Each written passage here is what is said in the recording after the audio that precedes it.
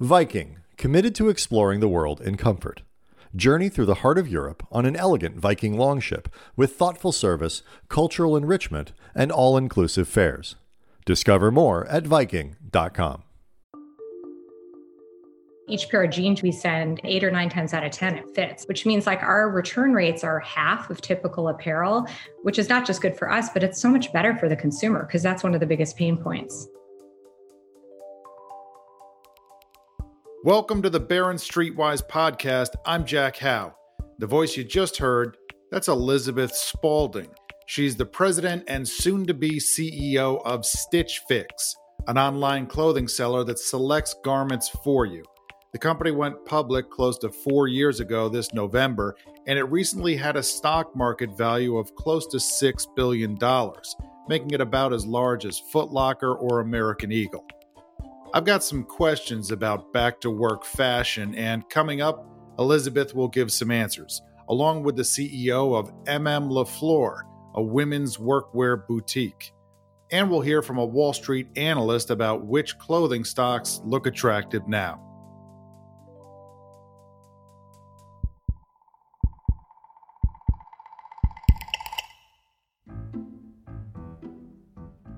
I'm a suit holdout, or at least I was before the pandemic. I own Brooks Brothers suits, Allen Edmonds shoes, and a dozen identical dress shirts, all solid colors. The only decision I had to make each morning was blue or charcoal. The resulting combinations ranged from nondescript to immediately forgettable. Over the decades, office fashion has transitioned from suits to business casual and then to a look I'll call corporate Pilates. It seems comfy, but I was planning to ride out my set-in-his-ways look until retirement before shifting full-time to my weekend power combo of LL Bean golf shirts and New Balance sneakers. But there are two problems. First, my suits have gotten, let's just say, snug over the past year. The big screen exercise bike and rower that I bought haven't helped, even though I've used each of them at least twice. The second problem is that it's unclear whether much of the world working from home for more than a year has abruptly shifted office fashion. There seems to be an unspoken consensus around Labor Day as the moment when workers will return to their offices in big numbers. What if I'm the only one wearing a suit and everyone else has gone from corporate Pilates to workplace pajama party? At least in the past, there were a few other suit holdouts. Sometimes we'd even nod to each other, like two Buick LaCrosse drivers who pulled up at the same stoplight. Now I'm worried that my forgettable look will suddenly be noticeable, and that's not what I'm going for. I saw that Brooks Brothers was pushed into a bankruptcy and restructuring during the pandemic, along with Tailored Brands, which owns Men's Warehouse and Joseph A. Bank. Not great news for suits. Then again, my fashion instincts aren't what you call razor sharp. Maybe there's pent-up demand out there for dressing up, for wearing something spiffier than sweatpants and slippers below the Zoom line. If even I'm thinking about a fashion overhaul, maybe the clothing market is headed for a pre-Labor Day bonanza. JP Morgan expects apparel sales to jump 21% this year. That would mark 6% growth from 2019, before the pandemic. To learn more about what fashion pros are thinking, I spoke with Sarah LaFleur. She's the CEO of the direct-to-consumer clothing seller LaFleur. You know, Jackson was saying I should put on a better shirt because I'm about to speak with a fashion expert, but oh my gosh. No, you don't understand. It's my partner who is the designer. I'm just the one who's counting money. Oh, good. So don't worry. And your shirt looks great. Sarah, along with fashion designer Miyako Nakamura, founded LaFleur in 2013. The goal was to address frustrations women in professional roles face when it comes to dressing for work.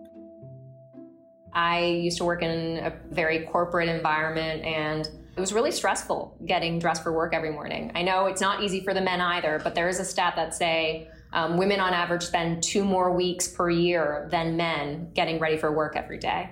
if you can just imagine, what is it that you would do with those 2 weeks? I would definitely sleep more or go on vacation. But I think that the anxiety around dressing is real. From what Sarah says, women might be taking a page from my weekend khakis and shorts playbook. My waistlines all have hidden elastic that can accommodate what I like to think of as a little transitory inflation. Here's Sarah. Some of that is saying, okay, I'm not going to wear tight pants anymore. I'm going to wear pants with elastic waistbands. That's a big change for women. Wait a second. Women are saying that? I'm a believer. I'm sold on, You're sold that one. on the elastic waistbands. I mean, it's true. You're kind of like, why would I ever go back? I've got the golf pants with the hidden elastic where it accommodates, if you're going up or down, it changes with you. That's probably not what you mean. No. Actually, Jack, that's exactly what I mean. Because a quarter of workers are saying that they have gone through some sort of weight gain or weight loss through COVID. I'm certainly one of them. I had a baby. A lot of different things have happened in the past 18 months, right? And congratulations. Thank you. But I had a baby, and I also basically ate croissants every day while sitting on my sofa. So I'm 2 sizes bigger than I was pre-COVID. And a lot of what I'm leaning into, okay, I've had to buy a new wardrobe because initially I tried squeezing myself into my old size. And I think there is nothing kind of more depressing than having to unzip your pants during a meeting because you're so uncomfortable. In addition to elastic waistbands, one trend gaining steam is what Sarah calls power casual. She says the appeal is communicating professionalism while keeping up with the times, which she says is a particular challenge for women in tech. The impetus for designing into power casual actually came from our customers. We had a lot of women, they work at Facebook or Google or what have you, and their male counterparts, they might be wearing hoodies and jeans to work, but that's not what the women are wearing. And yet, if you wore a dress to work, other people think that we're interviewing. So is there a clothing line that you can design really for this kind of women in mind?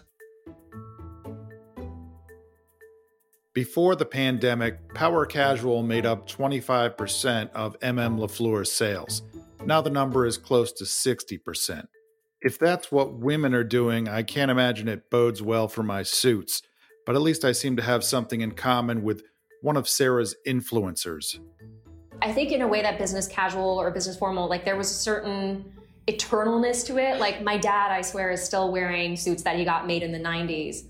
I do think power casual is a little bit more about keeping up with what's going on in the fashion world. I don't necessarily think it means that you're having to be trendy, but it does mean, pay attention to what you're seeing around you. Your dad and I might need to put on a fashion show together. The pandemic, of course, has changed not just what we wear, but how we shop. In the first quarter of 2021, U.S. e-commerce sales were up 39%. That's welcome news for Stitch Fix, ticker SFIX. It sells clothing online, but incoming CEO Elizabeth Spaulding doesn't call it an online retailer. It's a personal styling service.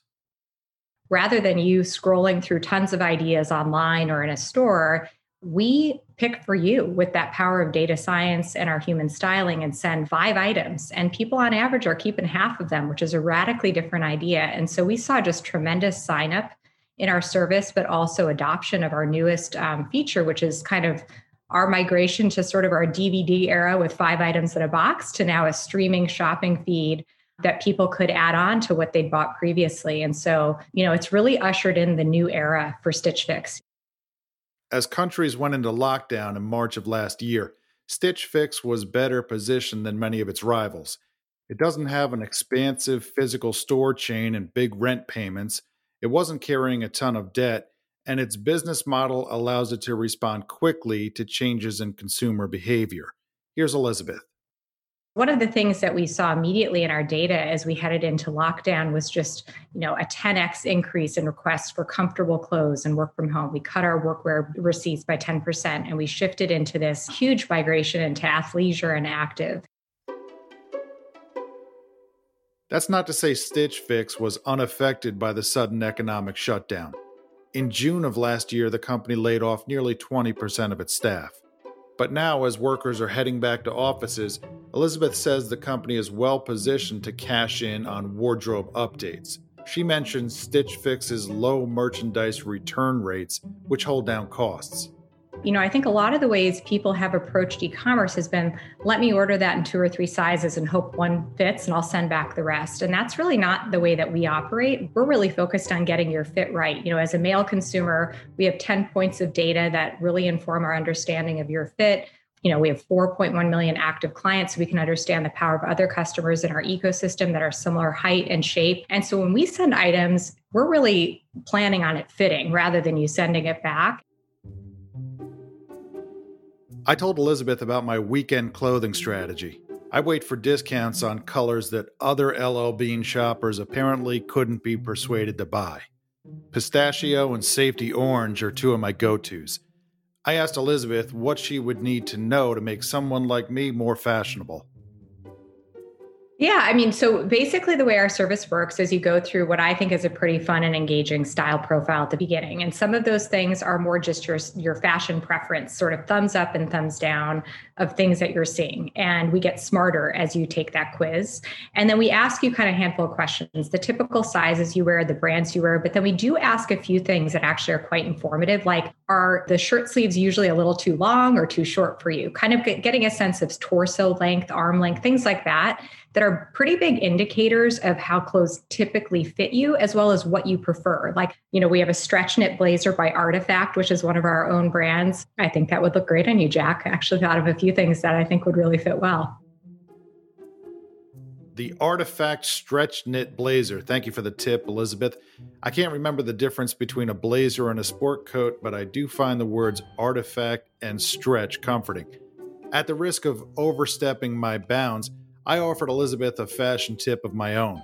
Years ago, when my daughter was small, my wife used to buy matching dresses for the 2 of them, and I think that trend might be returning in a new form.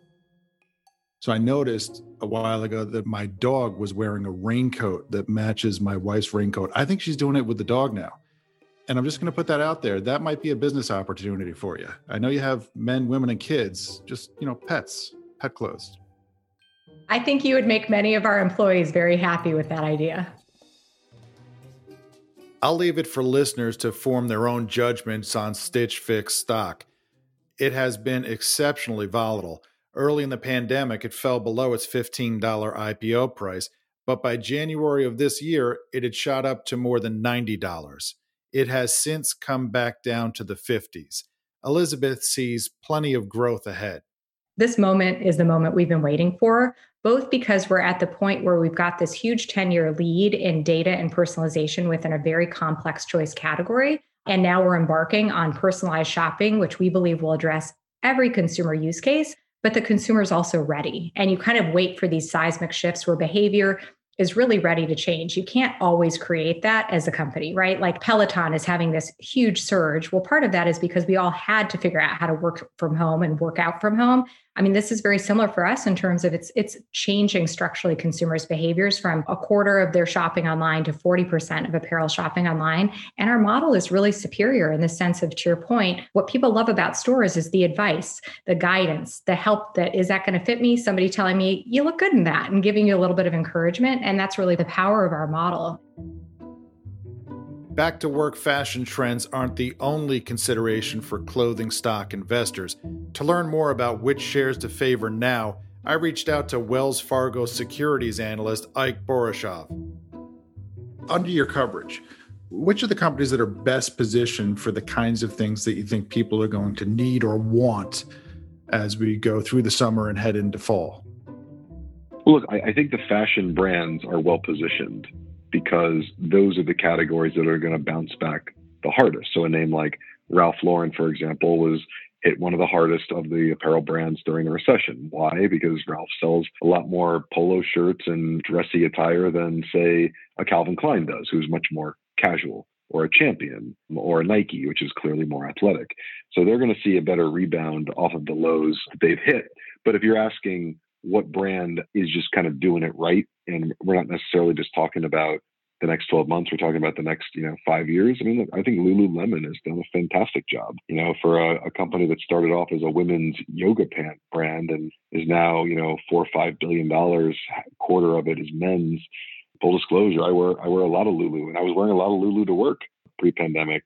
ABC pants, commission pants. You throw that on with a casual button-down shirt, and that's kind of the new look of what used to be suit and tie.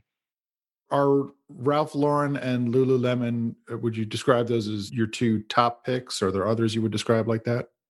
No, we don't have a buy on Lulu, actually. We downgraded it a year ago.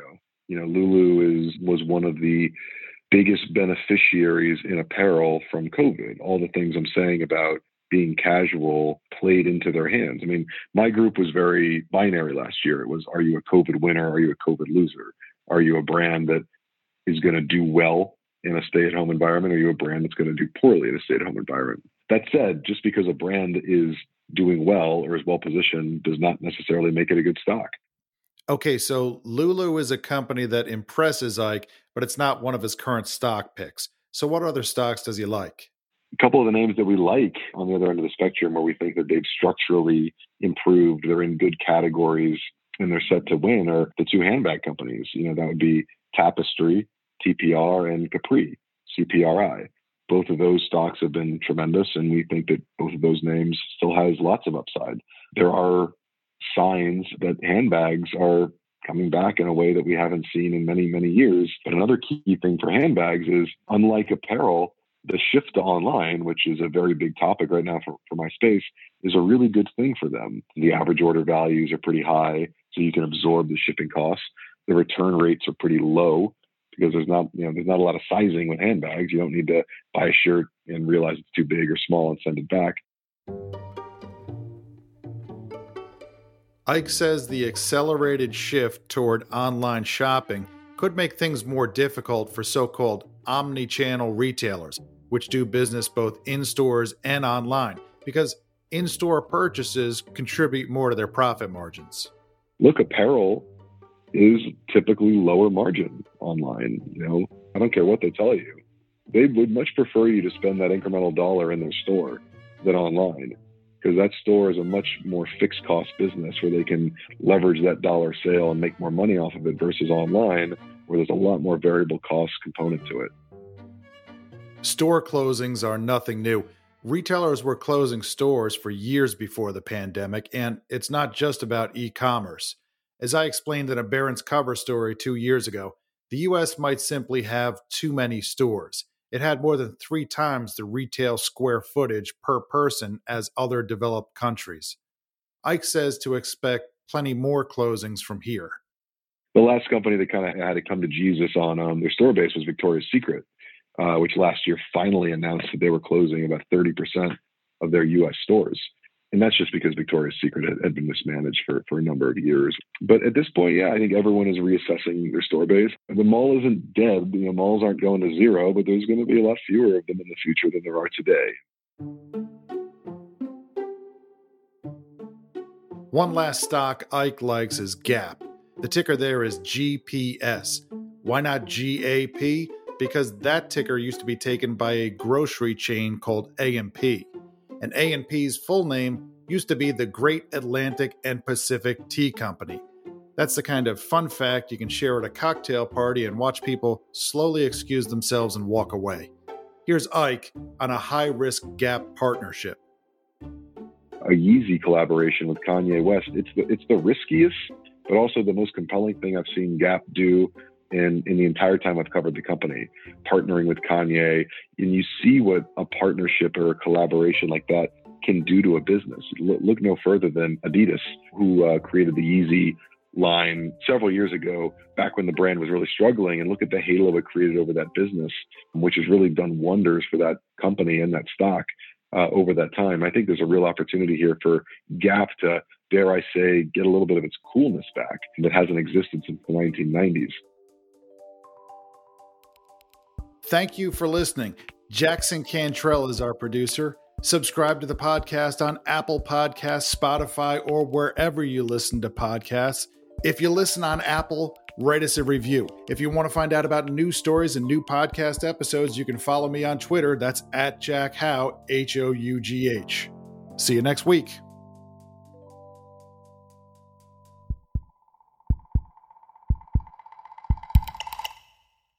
The Claude 3 model family by Anthropic is your one-stop shop for enterprise AI. Haiku is lightning fast and cost-effective, Sonnet strikes the perfect balance between skills and speed, and Opus sets new industry benchmarks for intelligence. Learn more at anthropic.com/Claude.